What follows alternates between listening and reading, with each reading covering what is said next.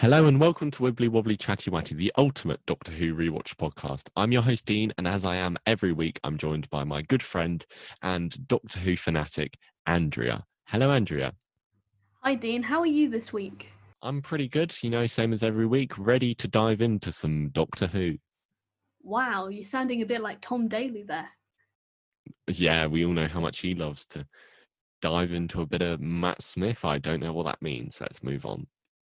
Yes, let's. Have you got a sentence summary for us, and would you like to explain what I mean by a sentence summary? Of course, Andrea. Every week, Andrea and I like to summarise the plot into a sentence, which seems a bit redundant because later on I go through a thorough plot summary that just really clears everything up. But we do it anyway, and my sentence summary is: the Doctor, Rose and Jack need to stop a rapidly spreading virus, which makes people feel pretty homesick. Oh, that's a sweet way of putting it. Yeah, thank you. What's your sentence summary? Please enlighten us. It is this. Stephen Moffat allows the characters of this episode to live, knowing full well the carnage he's going to later bring to the Whoniverse. Good stuff. Thank you very much. Thank you. Enigmatic. Leaving you to do all the work in your plot summary. Wow, thanks. Yeah, both of us. Speaking of me doing work, I want to give you some facts about this episode, but they're pretty boring facts. Okay. This episode was written, as you just said, by Stephen Moffat, who goes on to write another flipping 46 episodes after this one, which I think is pretty impressive. And it's directed by James Hawes, who goes on to direct Christmas Invasion, New Earth, and School Reunion, and that's it. So this episode was broadcast on the 28th of May, 2005. What were you doing then? I was thinking, wow, I'm so happy it's the 28th of May 2005. What a day to be alive. What were other people doing, Dean? Well, yeah, I feel like I had 3 good deaths in a row at the start of the season, and now I can't get anyone to die on the days I want. Yeah, something nice has happened on this day, and I'm not happy about it. Justin Trudeau, the current Prime Minister of Canada, got married. Wow, who to? It's Sophie Trudeau. Wow, is that fact Trudeau? Yeah, it is. It is true. Sophie Trudeau also has a French middle name, which I'm not going to try and say. And she started off as a television host. And fun fact, Justin Trudeau's dad was also a politician. Wow, that is so interesting. Wow. Sound of excitement in my voice.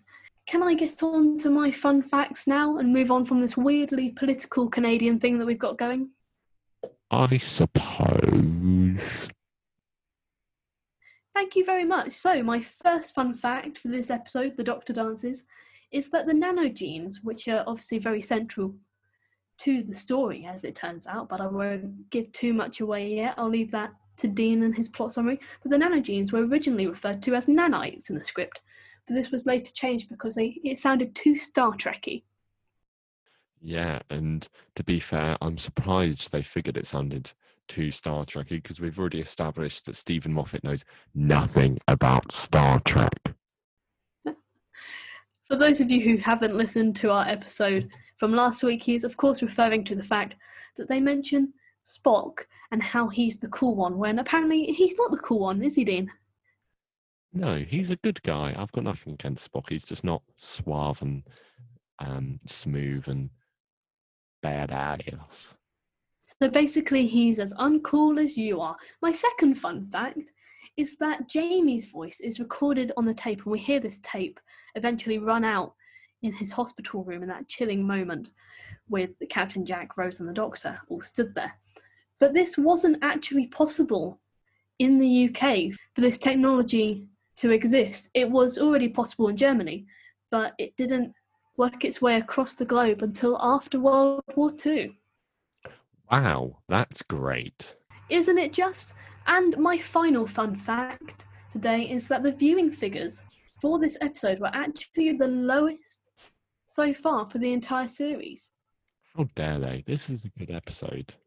I mean, The Long Game gets better ratings than this.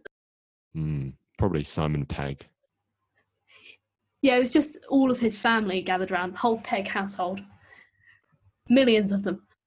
I'd like to point out, though, that the viewing figures may have been the lowest because it was broadcast on a bank holiday weekend, and it was still the most watched programme that day, so it wasn't doing too badly. Maybe they were all at Justin Trudeau's wedding. Yeah, I think I was. How about you?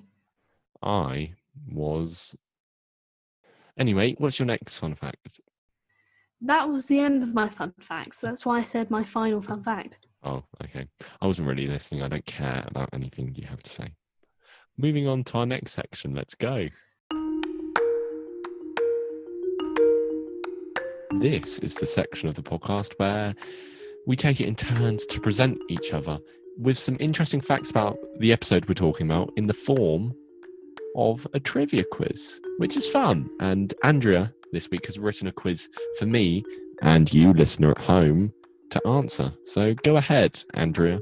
Yes, do get ready to send in your answers. Not that we have that sort of technology, so that's not even something we're capable of, but please do think of your answers at least, everyone listening at home. And of course you, Dean, because if you don't reply, then this section kind of falls to nothing. So please do reply, please. My first question is this.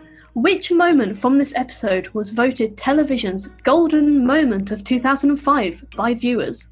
Was it when A, the tape runs out and Jamie suddenly appears in his hospital room? B, the typewriter begins to type itself? C, Rose tells Nancy the Germans don't win the war?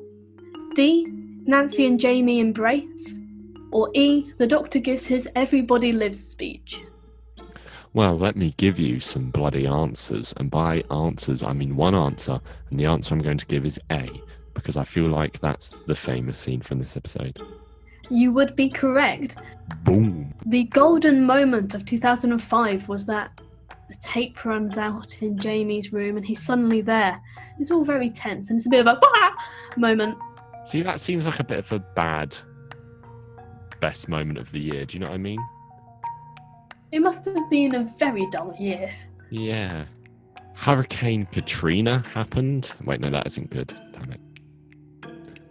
What else happened? YouTube was founded in 2005. That seems pretty golden to me for a tool I'm sure we all use. I use spanners more, but whatever works for you. Wow. Do you know what happened in 2005? Do you want to know what happened in 2005 that I think is the golden moment? If it's going to be someone's death, then no. Oh no, it's a good thing. The UK passed a law that meant you could get civil partnerships. Oh no, that is a good thing. I'm surprised. My second question is this. Which previous Doctor allegedly claimed this was his favourite episode of the series? A, Tom Baker. B, Peter Davison. C, Colin Baker. D, Sylvester McCoy. Or E, Paul McGann. Now this is where you like to try and trick me, which I don't appreciate if I'm being brutally honest. I try to trick you on all of them, to be honest. It just doesn't work on the majority. Yeah, I get what you mean. I get what you're shouting about. But to be honest, I don't know. And can you just give me the options one more time while I try and channel my inner brain? So it's Doctors 4 to 8. A, Tom Baker. B, Peter Davison. C, Colin Baker. D, Sylvester McCoy. Or E, Paul McGann. I'm going to go with the 7th Doctor, because why the hell not? Well, why the hell not indeed? I'll tell you why. Because it was actually C, Colin Baker. Ha! I tricked you good, didn't I, my podcast little tool friend?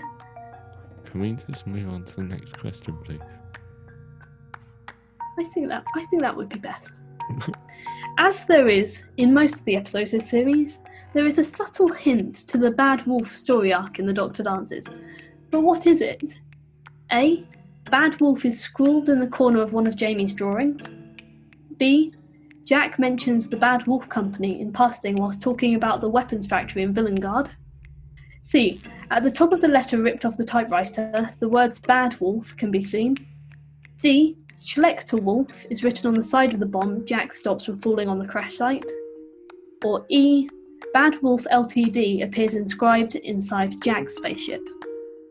I would just like to say you did pick some good fake options there. I'm Thank you. thoroughly impressed. I really think it's got to be the Schlechter Wolf one, because that one feels like the one you wouldn't come up with. Hey, I did a GCSE in German.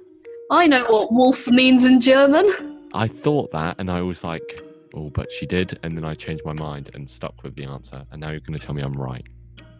You were right, and all German knowledge has fallen out of my head since. So yes, it was that Schlechter Wolf is written on the side of the bomb. Jack stops from falling on the crash site. I've never noticed that before, but I will be sure to look out for it next time. Yeah, you do that. Thank you, I will. Next question. Which scene was added in by Stephen Moffat when the episode ran short? Was it the scene in which A. Mr. Lloyd discovers Nancy in his house? B. Nancy warns the orphans that the child will always be following them if they stay with her? C.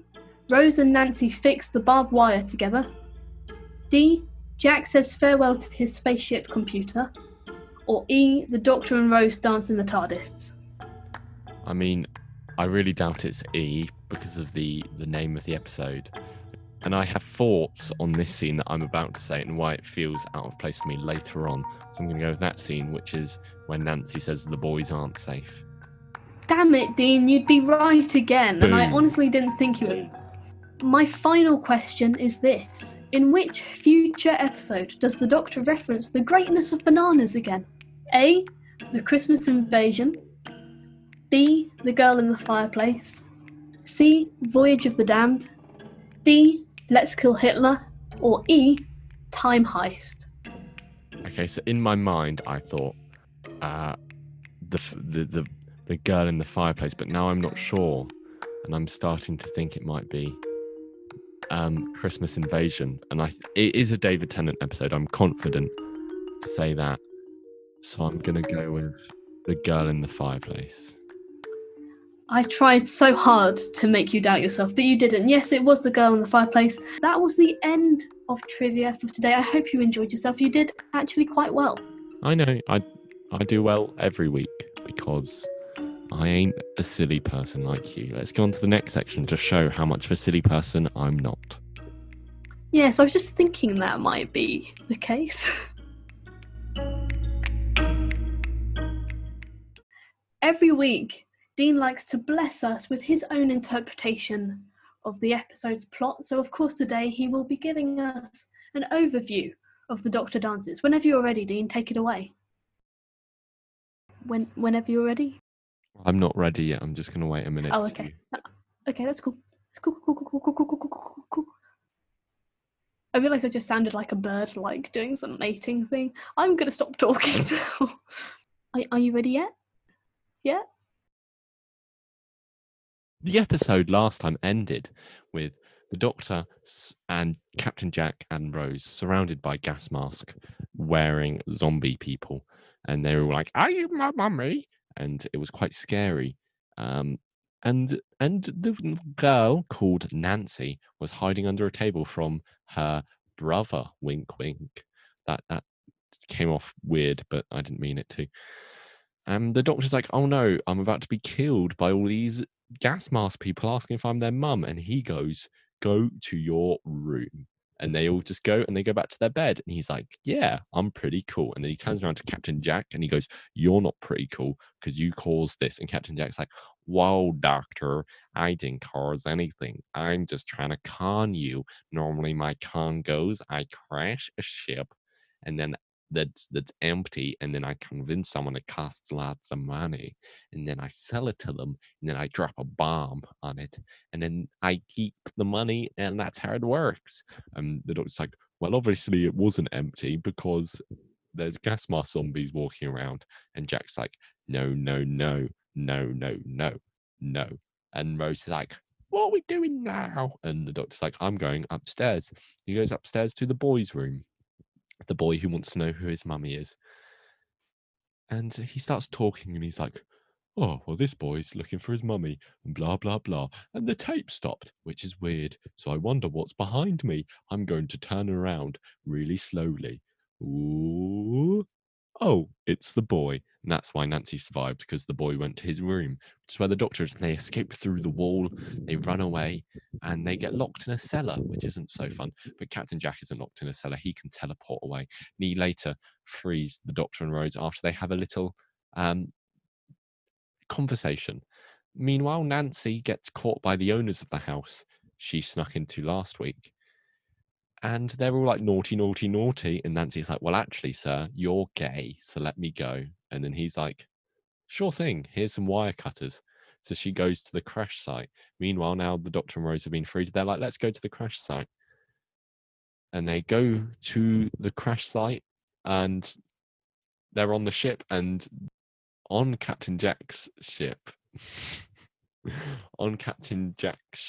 the Doctor's like, wow, you've got nanogenes on here. This is pretty cool, and definitely not foreshadowing. And yeah, they get to the crash site. Nancy gets locked up next to some guy who's turning into a gas mask zombie. Captain Jack goes to flirt with some guy who's turning into a gas mask zombie, and it takes him far too long to realize it's a gas mask zombie. And Rose is disgusted by the fact that Captain Jack is sexually flexible, as the Doctor put it, just like Nancy was by the man. Anyway, where was I? Yeah, and that's pretty much what happens. They get to the crash site, and the Doctor's like, nanogenes make people evil gas mask men, and they're all on their way here. And Rose is like, oh no. And Captain Jack's like, bye-bye, this bomb's about to drop on us. And he teleports away. But he comes back to stop the bomb from dropping on them after Nancy and the boy have a hug, because he realizes that Nancy is actually the mum and not the brother. And that's why I made that weird comment. Brother. Sister, mum, dad, uncle. That's the end of the episode. Thank you for that, Dean. And I didn't realise that John Barrowman was actually going to be guest starring in that section. So thank you to John as well, who you also heard, listeners. That's all right, Andrea. Thanks, John. Thanks. You can go now. So what did you think of the setting for this episode, Dean? The same as whatever I said last week, to be honest. Wait, that sounded a bit mean, but you know what I mean. It did. My feelings are hurt, but it's okay. I just wanted to talk about the design of Captain Jack's spaceship, because it's the one thing we didn't really talk about last week. And I think it's actually pretty cool. And I was watching Confidential, and Russell T Davies wanted it to be a bit more hip, a bit more sleek. That's exactly the right word. Whilst the rest of the crew, including the set designer and Stephen Moffat and the director, were all pushing for it to be the sort of hybrid between a sleek, cutting-edge spaceship and a bit of a mangled, old, retro kind of look. And I think they've really achieved a good-looking spaceship going with that vision. Yeah, it's a shame we don't get to see more of it, because it is pretty sick. It is, and the effects from last week, when you see Jack and Rose walk and stand on it, are really impressive. Unfortunately, we don't get to see that in this episode, but I just thought I'd give that a shout out. Are you ready to go on to the standout moments of Doctor Dances? Well, what you don't realise is I'm already here. I'm just waiting for you.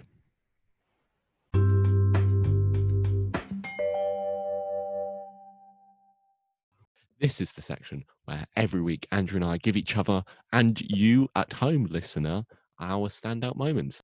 The first standout moment from me, Mr. Dean, is when the Doctor announces to all the gas mask zombies, go to your room. Wow, thank you for that standout moment, Mr. Dean. I would agree, it's a very good opening. It resolves the issue quickly, but you don't really see it coming, and it really plays on the fact that, you know, it's just about this one child. Yeah, I like how it happens and you're a bit like, wait, what? And then they explain it further later on.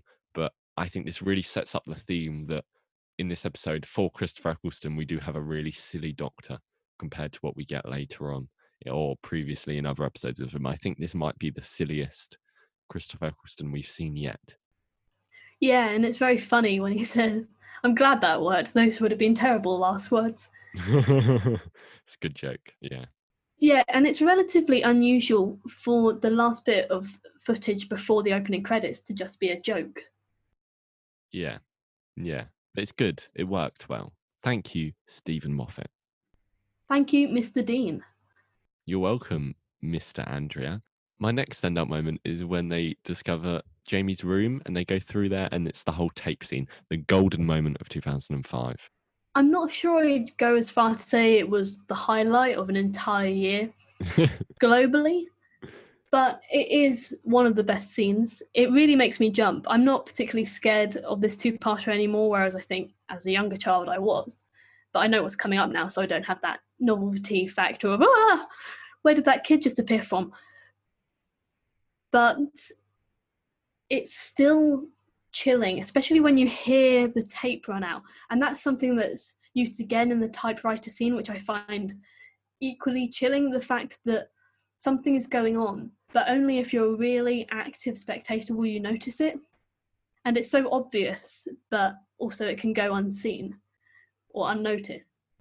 I do have a bit of a problem with the golden moment of 2005. And that's so I'm going to go back to talking about World War III, an episode we talked about a few weeks ago.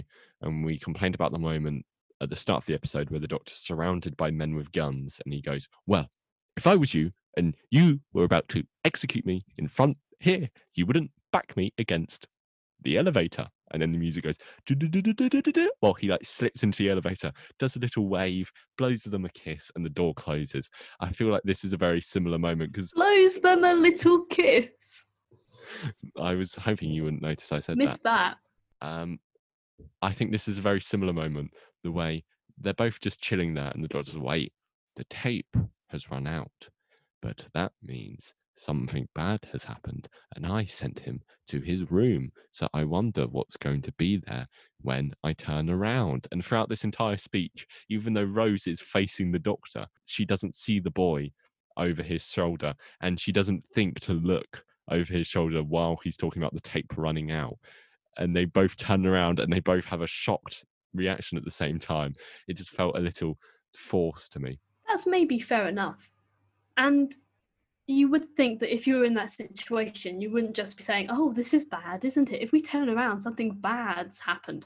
Wow, this is so bad. You wouldn't do that. You wouldn't react in that way, but it just builds up the suspense. Yeah, I think it could have worked better if you went, the tape's run out, and he turns around and they're like so shocked that the boy's there, and they start backing against the wall and they're like, the tape's run out. I sent him to his room, and he says that bit after they've seen the boy, and then they run away. That could work, but I do really like how you have that moment of almost reflection where you can hear the crackling of the tape. And you might not have that if you jumped to the point so quickly. And I also love how you hear him saying, I am here, over and over again. And he literally goes, I'm here, turn around, look at me. Very attention-seeking, that one, isn't he? Yeah. What would your first stand-up moment be? Well, you've covered my first two, but my next one would be when Nancy is confronted by Mr. Lloyd, who discovers her raiding his house, as she has before. And it's meant to be him putting her in her place, but the tables turn. And she becomes a more interesting character in that one scene. I think she's a bit more plain and one-dimensional in The Empty Child, but this is when she's given a bit more character and she's quite feisty. And it's very funny how she's so commanding in a house that isn't hers. And it sort of shows how she's had to grow up despite being relatively young still, because of the war, because of the motherhood that we're yet to know about, and the death of her, inverted commas, brother.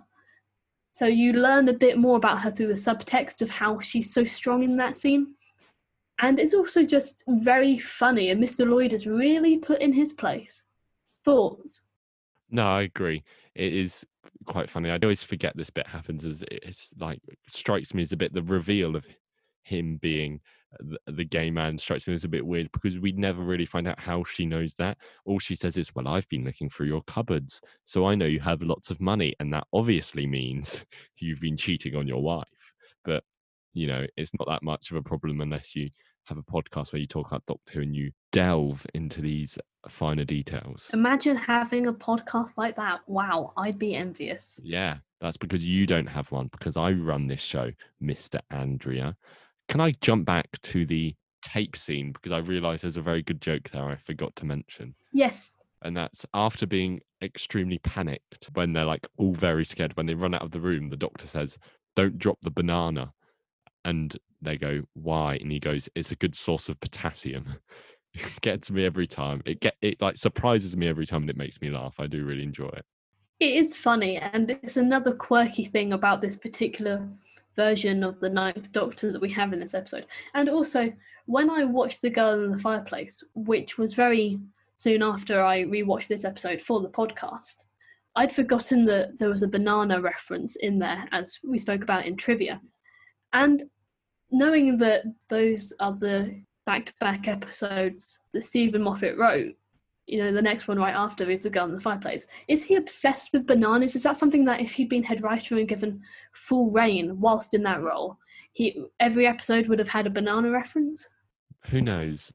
There's only one way to find out, and that would be to use the TARDIS to travel to an alternative timeline just once, and then we can't return. Wow, let's do that. Bye, everyone. We're just going to go off to that alternative timeline. Bye. Hi guys, we're from the alternative timeline where Doctor Who gets renamed Banana Who, but we just rewatched the show because we swapped with the other Dean and Andrea. And now we're here to talk about this episode of Doctor Who in this alternative timeline we're not used to.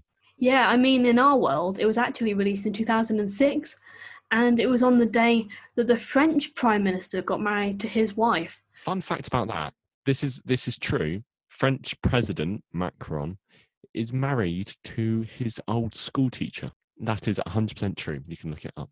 I thought you were going to say he was married to Justin Trudeau. In the alternative timeline we're from, he is married to Justin Trudeau. Anyway, let's get off this weird bit, I don't think we can call it a bit, to my next standout moment, which would be the typewriter scene, which we've already talked about. The reason I thought it was a bit out of place is because to me it feels like such a repeat of the tape scene, because it's kind of just technology doing stuff by itself, and there's the same reveal that annoyed me in 2005's Golden Moment, where Nancy goes, "Well, if I'm not safe, then I ask you, dear orphan children who I associate with, who is typing on the typewriter? Because as you see, your friend is sitting right next to you." It's the really slow reveal where normally you'd like get halfway through that and everyone sitting there would go, "What? What's going on? Huh? What's..." You're right, there is a real resemblance, which is basically a repeat. And that only really became obvious to me when taking my notes on the standout moments, because I felt like I was putting the same point down twice. But I still think it's effective. And if anything, I feel like the typewriter typing itself is more chilling because it's him controlling it from afar rather than him being in the room and just speaking over a tape that's run out. But it's not quite as effective because you've seen the same trick done before. However, I would say that you saying there are moments when they're like, if that typewriter is still typing and your friend is here, moments like that, when there's a slow realization, are quite common in Doctor Who. Yeah. They just really grind my gears in this episode specifically. But you're right, it happens a lot, but this annoyed me in this episode because they are just so slow.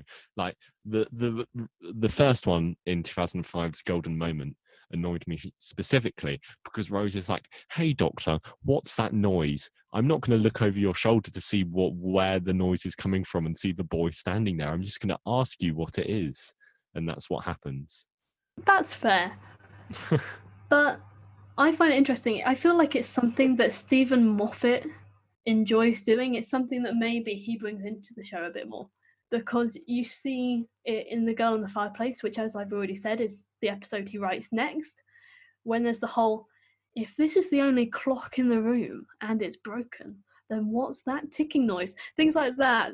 Yeah. That in this episode, because there's two of them, it doesn't come off quite as well. But when they're dotted around episodes a bit more freely, rather than just a repeat happening like in this episode, they're such iconic, chilling yet funny moments. Yeah, I get what you mean. I think these ones are especially drawn out as well compared to other ones. Yeah, I have problems with Stephen Moffat as a writer, and this is one of them. I'm not saying he's a bad writer. It's just, we'll get on to it. You are. Yeah, he can be. Like, the end of Sherlock is the biggest load of bollocks I've ever seen. But we're not here to talk about that. I'm glad we're not, to be honest. But yeah, anyone could be a good writer and a bad writer. My next stand-up moment is another bit of a bad one. This is a great episode, but I'm going to keep complaining because I feel like I need to keep complaining because this is recognised as like the best episode of Doctor Who in Christopher Eccleston's entire career and blah, blah, blah. And I don't think it is that. And I think I need to bring it down a notch. Second or third or fourth best episode of the series. And the moment I've got to complain about is when Jack goes, "Hey, Rose, do you remember this song?" on the radio and starts playing that song. And Rose turns around and goes, "Haha, it's our song. For a start, it's not our song. Elton John isn't even born yet in 1941. But that's besides the That's point. your song. Damn it, you're right. Yeah, it just feels a bit off for me because it's this same thing with Rose flirting too much. And you don't get a lot of the flirting in this episode, I think, because of the reveal that he's a con man. But this moment still stands out to me because she's all like, "Haha, I've known him so well. We have a song together. Ha ha ha. Ha ha ha ha." Shut up. I completely agree. And just to say that Elton John wasn't alive, he was born in 1947, making him 73 now, and he would have been minus several years then. Thank you for doing that maths for us. Well done. You're welcome. I didn't want to say the wrong number, but in avoiding numbers altogether, I just made it worse for myself. Another standout moment for me is when, well, it's not even really a moment, it's a glimpse. A little blink and you miss it moment. When Jack is talking in his spaceship about how he lost 2 years of his memory and he wants that back, and the Doctor looks at him, and you probably won't have even noticed this, but the Doctor looks at him quite sorrowfully, and it's almost as if he wants that. He wishes that he could forget the last few years of his life. And obviously we have the context of the Time War, and in that moment I feel like he both sympathises and envies Jack, and I found that quite interesting because I never looked at it that way, but through an analytical lens it allowed me to really appreciate that little glance that Eccleston gives us there. Yeah, it's good. I mean, without seeing this moment, I can't decide whether you're reading too much into this or not. But it does feel like something that would fit in this season, because in this season we do get lots of little teasers at the Time War instead of flat out, "This is what happened" moments, if you catch my drift. I do. I catch it and then I put it on the floor in a safe, warm place. My next standout moment would be when the soldier that Jack walks up to at the crash site falls to his knees and transforms into a gas mask zombie. Yeah, I keep complaining. I have so much good stuff to say when we get to characters. So don't think I hate this episode, because I don't. I think it's a very good episode. As I've said, I just think it's overhyped. It's just Captain Jack's a bit thick in this moment where the guy goes, "Are you my mummy?" And Jack goes like, "What are you talking about? Like, seriously, that's a bit silly." And it takes him like 2 or 3 attempts to say it for Captain Jack to realise that he's turning into one of those zombies that has been saying it this entire time. This is actually one of the points in my improvements section, but since we're on it, I will reiterate what you're saying. It's out of character for Captain Jack. I'm not saying that he's an amazingly intelligent character, but he's normally quite clued up. Yeah, he's a bit switched on. And is quite smooth in scenarios. But here he's completely dumb. It's not like he's just been chased by loads of people going, "Are you my mummy?" And then this other guy starts saying, and he's like, "What the hell are you talking about? Do you think I look like your mum? This is a bit weird for me, since I admired your bottom earlier." It's all a bit, what are you doing, Jack? I mean, if John Barrowman hadn't just gone home in his taxi, I'd ask him about it. So I also think the transformation we have before then, when the soldier who sat with Nancy transforms and she's begging him to let her go and she's handcuffed and trying to pull against the table she's attached to. It's all very tense and he's so scared, and I think it's a really good performance from a minor role in that he's asking what's happening to him, and you feel very claustrophobic with all the close-ups, the fact that the setting's quite small and they're so close together, and you really fear for her. And so I think that's a really nicely set up scene there. I have to agree with you there. This is one of the good bits of this episode, despite my constant complaints. I like it. It's good. And I think you summed it up very well. It's claustrophobic. I think for me, it might be the scariest moment of the episode. Yeah, I think it'd be between this and the jump scare. Although the jump scare's a bit overrated for its scariness, talking as a relatively kind of adult person. What would your next standout moment be? It would be the Doctor's realization of what's going on with all this stuff with the nanogenes and with Captain Jack, because we talk about this a lot, angry Doctor moments. Can we start calling it that from now on? Angry Doctor moments. Because We should have a jingle just for that. the Doctor's getting angry, so hide in your shelter. You don't want him to be angry with you. Yeah, it's a great moment because it's like the one angry moment of this episode we get. And it's good because the anger is well founded. I think in the past we've been a bit like, where's this anger coming from? But I think because now he thinks all these people are dead, it's completely well founded to be angry at Captain Jack in this moment.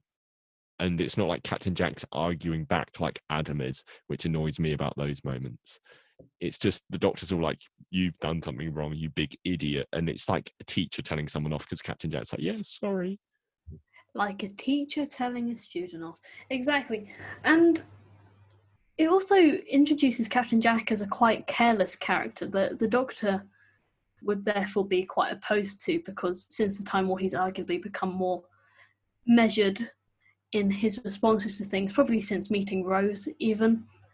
And just that entire section at the crash site I really enjoy. I love the chat between Nancy and Rose about how the Germans don't win, and Nancy's saying that she's mad, what future, and just the joy on Nancy's face. That's another great performance from the actress who plays Nancy there. How happy she is, how bemused and completely elated she is that there's a future beyond World War II, and that she could potentially have a future if she survives the next few years. It's really heartwarming. And particularly the moment when she sort of stutters, but you're not German. And it's another example of Rose being put with a character who's almost similar to her, but not quite. And that scene therefore flourishing. We see it in The Unquiet Dead, in The End of the World, her with Harriet Jones even. Maybe that's a bit more of a stretch, but she's good with the supporting characters in a sort of one-to-one scenario. So I really like that scene. The bit I like about that is when Nancy goes quite earnestly. She goes, it's not that, all right? You've got a time machine. I believe you. Believe anything, me. But what future? She's like, I believe time travel exists and I believe aliens exist and blah, blah, blah. But I can't believe that we have a future. It's quite heartbreaking, I think. Such a truthful and tragic representation of someone, a civilian, in World War II. And I think I said last week that the setting is almost more of a supporting feature rather than the main thing. Of course, the bombs are central and the Blitz are central to the fact that the gas mask zombies are up and about. Yeah. But it is still a sci-fi thing. So World War II sort of is a consequential setting. I'm not sure if I've used that rightly, but it sounds clever. Yeah, but this is when it sort of comes to the front a bit. Yeah, I would agree with that. You get a moment to forget about all the sci-fi elements and the introductions of new characters and the nanogenes and all that, and you just see someone who is stuck in one of the most hellish periods that our planet has seen. And you're right, it's heartbreaking. And so that's why it's even nicer that her character ultimately gets a rather happy ending. Yeah, yay her. And great performance, but we're going to get into that in our character section. I've got two more stand-up moments, and they're both the Doctor lines. The first one is when he's talking to the people just before he leaves. He talks to all the civilians and he goes, right, you lot, lots to do. Beat the Germans, save the world. Don't forget about the welfare state. And why that really stuck out to me is because if you know anything about Christopher Eccleston, you know, he's a very politically active guy for the left wing. And I was like, that sounds like something Christopher Eccleston would say. Don't forget about the welfare state. it made me laugh. It's like he ended it himself. I like the thought of that it was his own view coming forward. But I'd also say that Doctor Who, in its revival, was quite liberal in its views, in the political views that it promoted. And it was in the classic era as well. The Daleks were actually effectively meant to mirror the Nazis. Although I think it's less of a controversial opinion to bag on the Nazis. And I would also say that my last standout moment is just a little bit before that, when the Doctor realises the truth about Nancy and Jamie, and he's so accepting of it. And that also promotes quite a liberal and sympathetic view, supporting and not judging someone who, as a single mother, a young single mother, would be demonized by some representations in TV and film. Yeah, it's kind of brushed over as well, but it's good. Yeah, exactly. And he just looks at her, and it's such a big realization. It really matters to the plot, but it's so subtly acted. He just looks at her and goes, "He's not your brother, is he?" And she starts crying, and it's a very vulnerable and human moment. And it's so slow compared to the fact that you have loads of gas mask zombies approaching and a bomb soon to fall on the crash site. And so it's almost like time stands still for that reveal. And I think it's really well executed. Potentially my favourite section of the episode is that little bit, the end bit at the crash site. It's a good moment. I'd have to agree with you there. I have one more stand-up moment, and it's another Doctor line that did really make me laugh. It's when Rose says that the Doctor's not Santa, and then the Doctor replies with, "Who says I'm not? Red bicycle when you were 12." Because it's such a bizarre moment, and it's just like they don't explain it, and it doesn't make total sense. And normally that's something that would annoy me over analytical Mr. Dean, but I let it slide this time because it did make me laugh. This was actually my final note on the standout moments. Just the Doctor's Father Christmas, question mark, question mark, question mark, exclamation mark, exclamation mark, exclamation mark. It's such a funny sentence that's so subtly interwoven that you almost forget it. And that's something that Stephen Moffat carries in his writing all the way through to when he's head writer. Those sort of throwaway lines that if you actually focused on them would actually really change your perception of certain characters, especially if the Doctor is Father Christmas. Maybe he is, children, maybe he is. But since we're now sort of talking about the Doctor and Father Christmas and all these individual characters, shall we move on to our next section of the podcast? I think that sounds absolutely dandy, if you ask me, which you are. So let's go.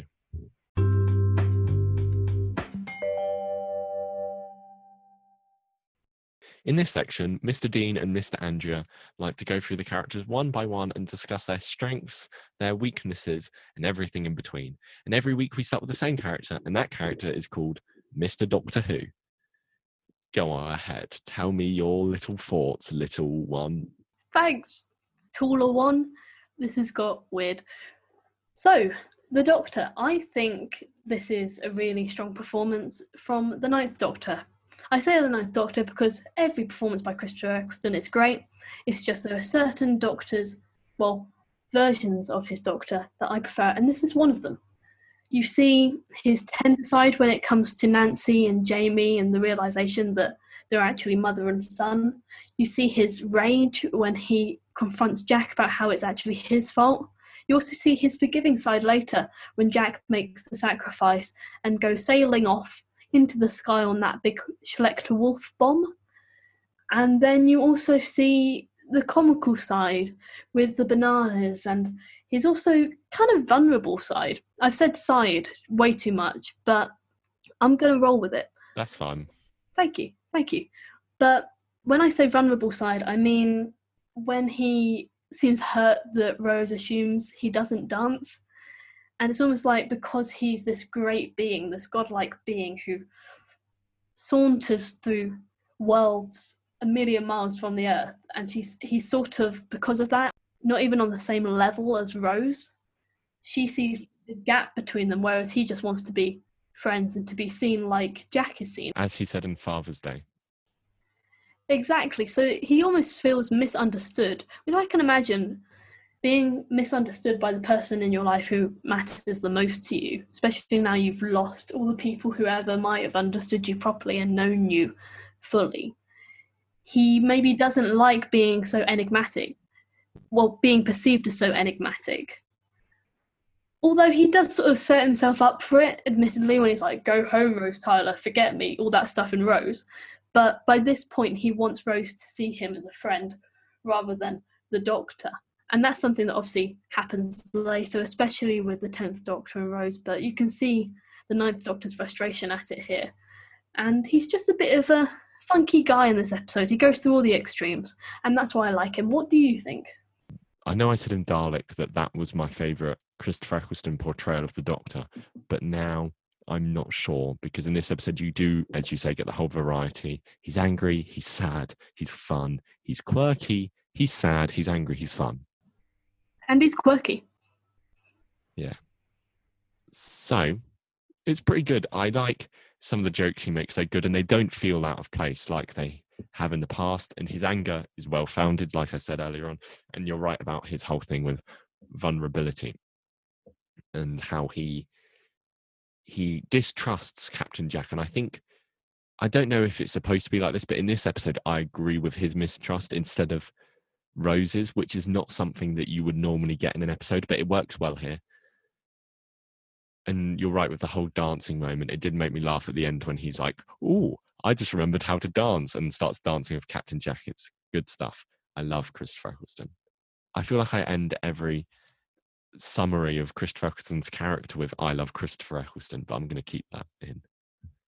You should, because why not? He's an interesting character in this show, definitely. He's worth the love. He's worth the love, indeed. I would actually say that though it is funny, that last bit in the TARDIS when he says, "Oh, Rose, I just remembered I can dance," it seems so un-Doctor Who for me, just that entire ending, and I'll get onto that more in improvements. But that's probably my least favourite part of his Doctor, just not because of the Doctor, but just because it seems like a random, strictly-fied end of the episode. It's sort of bunged on the end, in my opinion, so I'm not a big fan of that scene, but he is very comical throughout.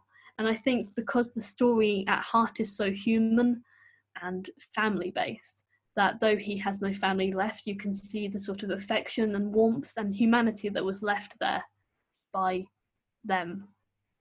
Yeah, no, I get where you're coming from, but you're wrong.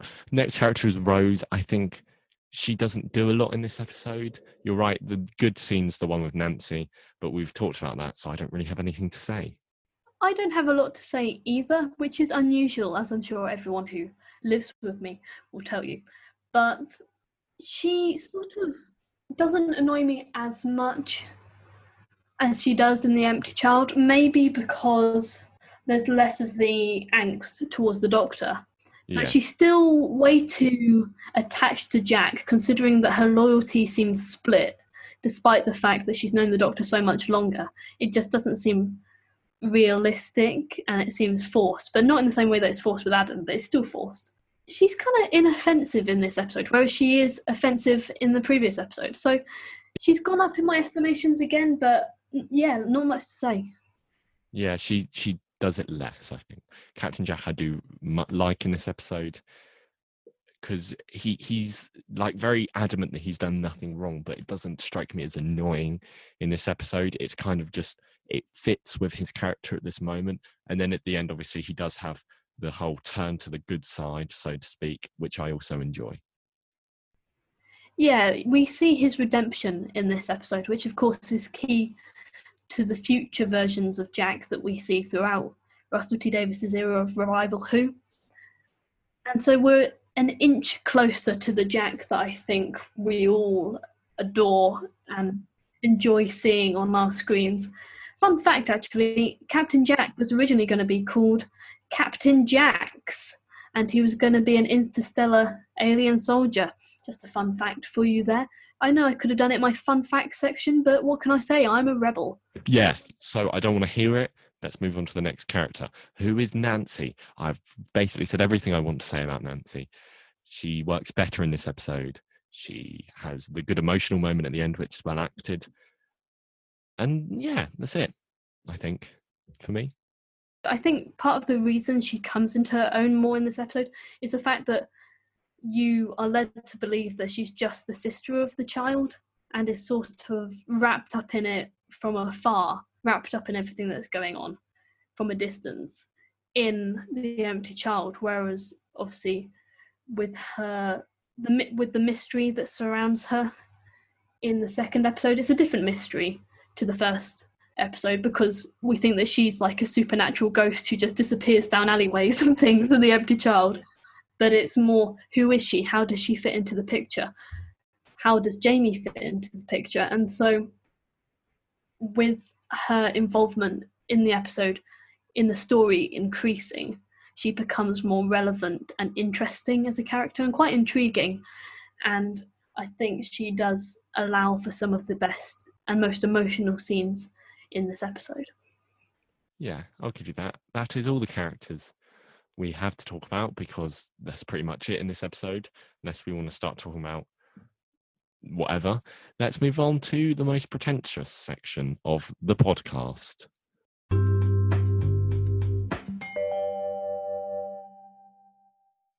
This is the section of the podcast where professional screenwriter Andrea, star of script and stage and screen, triple threat, tells us how she would beat Stephen Moffat in a fight if they ever got in a fight, and how she would improve this episode if she wanted to. So please start with the fight and then move on to the episode. Thank you.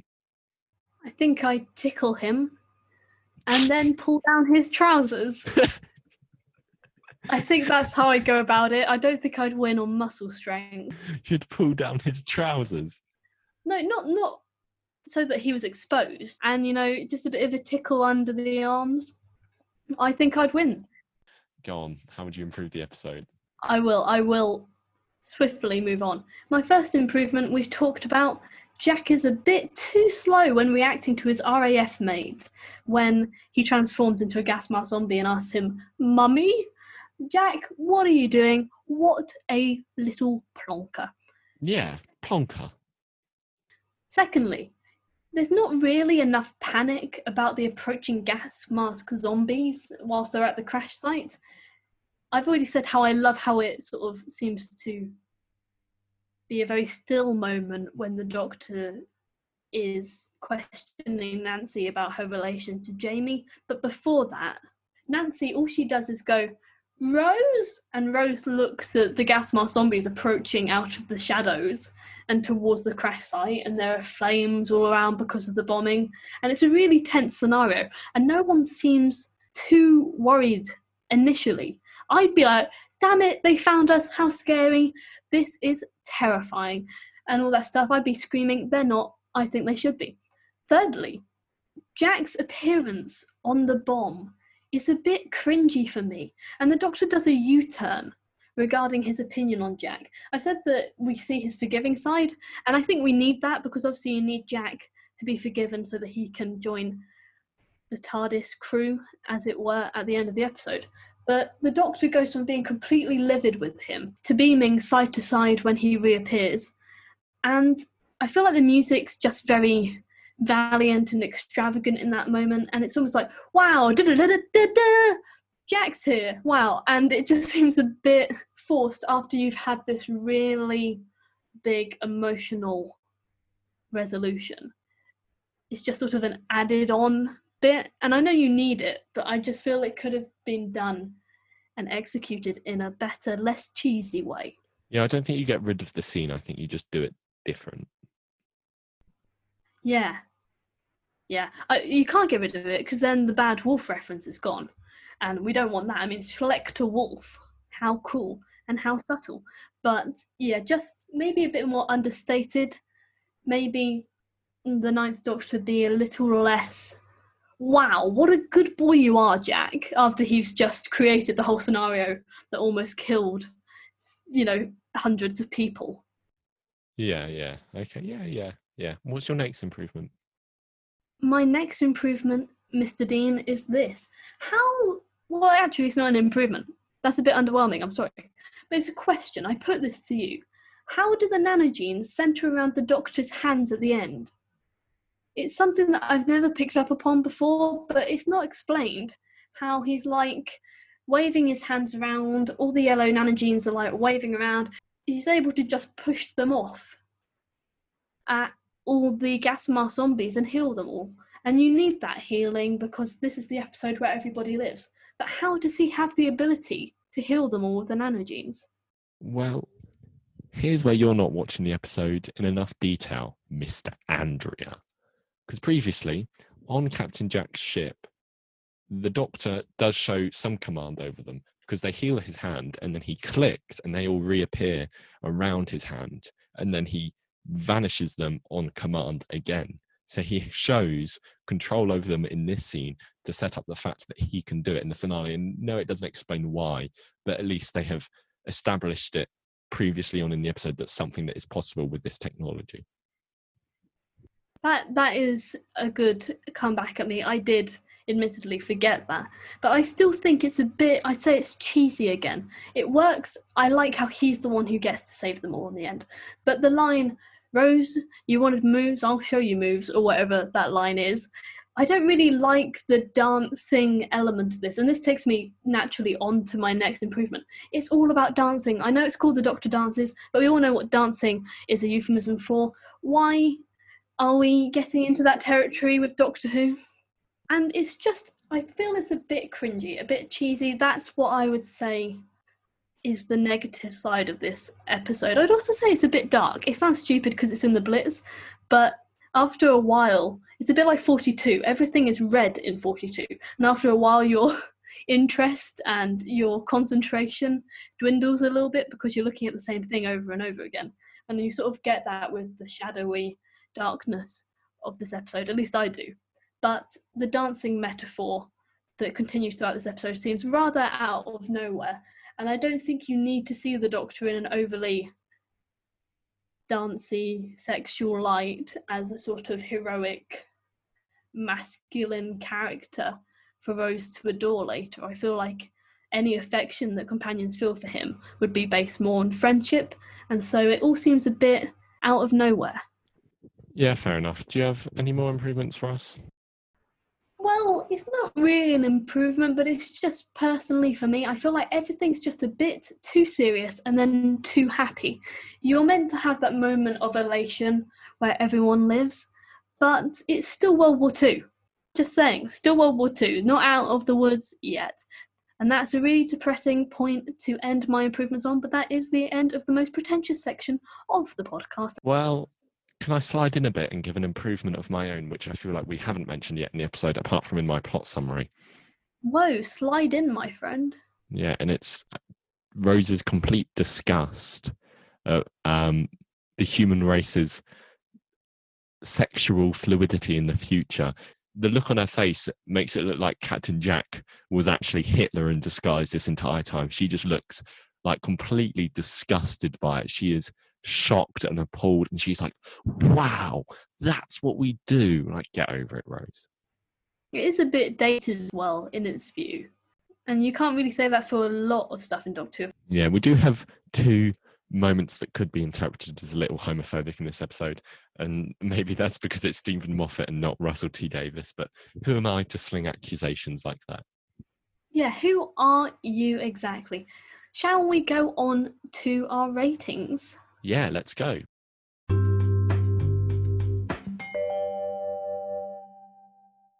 This is the section where we give the episode our final rating. And I know what you're thinking. You're thinking, Dean, two questions. Number one, why are you talking so fast? And question number two, what is the rating system? Well, dear listener, the rating system is a tiny bit complicated, so I'm talking fast so I can get through it quickly. Okay, let's go through this. It's rated on a scale of 1 to 13, 1 being the worst, 13 being the best, because there are 13 doctors. But this does not mean the first doctor is the worst or the 13th doctor is the best. It's just an arbitrary system we have come up with. Speaking of which, this being entirely arbitrary, we have given 1 decimal place as a score, and that's an 8.5, aka a war doctor. So 1 to 13, including an 8.5. Simple, simple, simple, simple, simple. And I have given this episode a 9 because I think it's great. Despite slagging it off the entire episode, there's some really strong moments. I just think it can be overappreciated at times. What do you think, Andrew? Well, considering you're the one who slagged it off, all of this podcast episode, I actually thought I'd rate it better, but I gave it a War Doctor an 8.5 because I know that there are many episodes that I prefer. There's not much I've got against this episode. It's just, as you said, there's a bit too much hype around it because it's seen as so scary. And I personally prefer Stephen Moffat episodes in the future, and also just Doctor Who episodes that we've already had and in the future.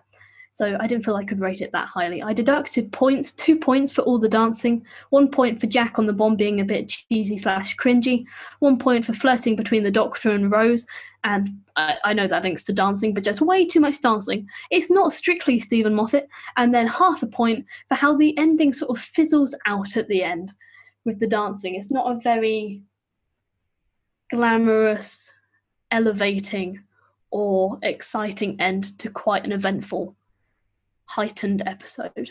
Yeah, that's fair enough. So I'd like to thank everyone for listening, and I would invite you to join us next week when we're talking about Boomtown, another episode of Farts and Slovenes. So make sure to tune into that, because you're really going to find me grating. Wow. And please do follow us on all kinds of things. We've got Instagram at chattywattypod. We also have an email, chattywattypod@gmail.com. So please do message us with any thoughts on what we've said or any suggestions about what we could discuss in future podcast episodes. And of course, we're on Anchor FM @chattywatty. So please do follow us and email us and all those things. Reach out to us. We're very lonely people. Yeah, and please feel free to give us a 5-star review on Apple iTunes, but it has to be 5 stars, because if it's any low, we won't read the review. So if you want to insult us and hurt our feelings, which is quite easy, then give us 5 stars, write something mean, and then you'll hurt our feelings. Yes, that's about it for this week. We'll see you next week. Bye. Thank you. Bye.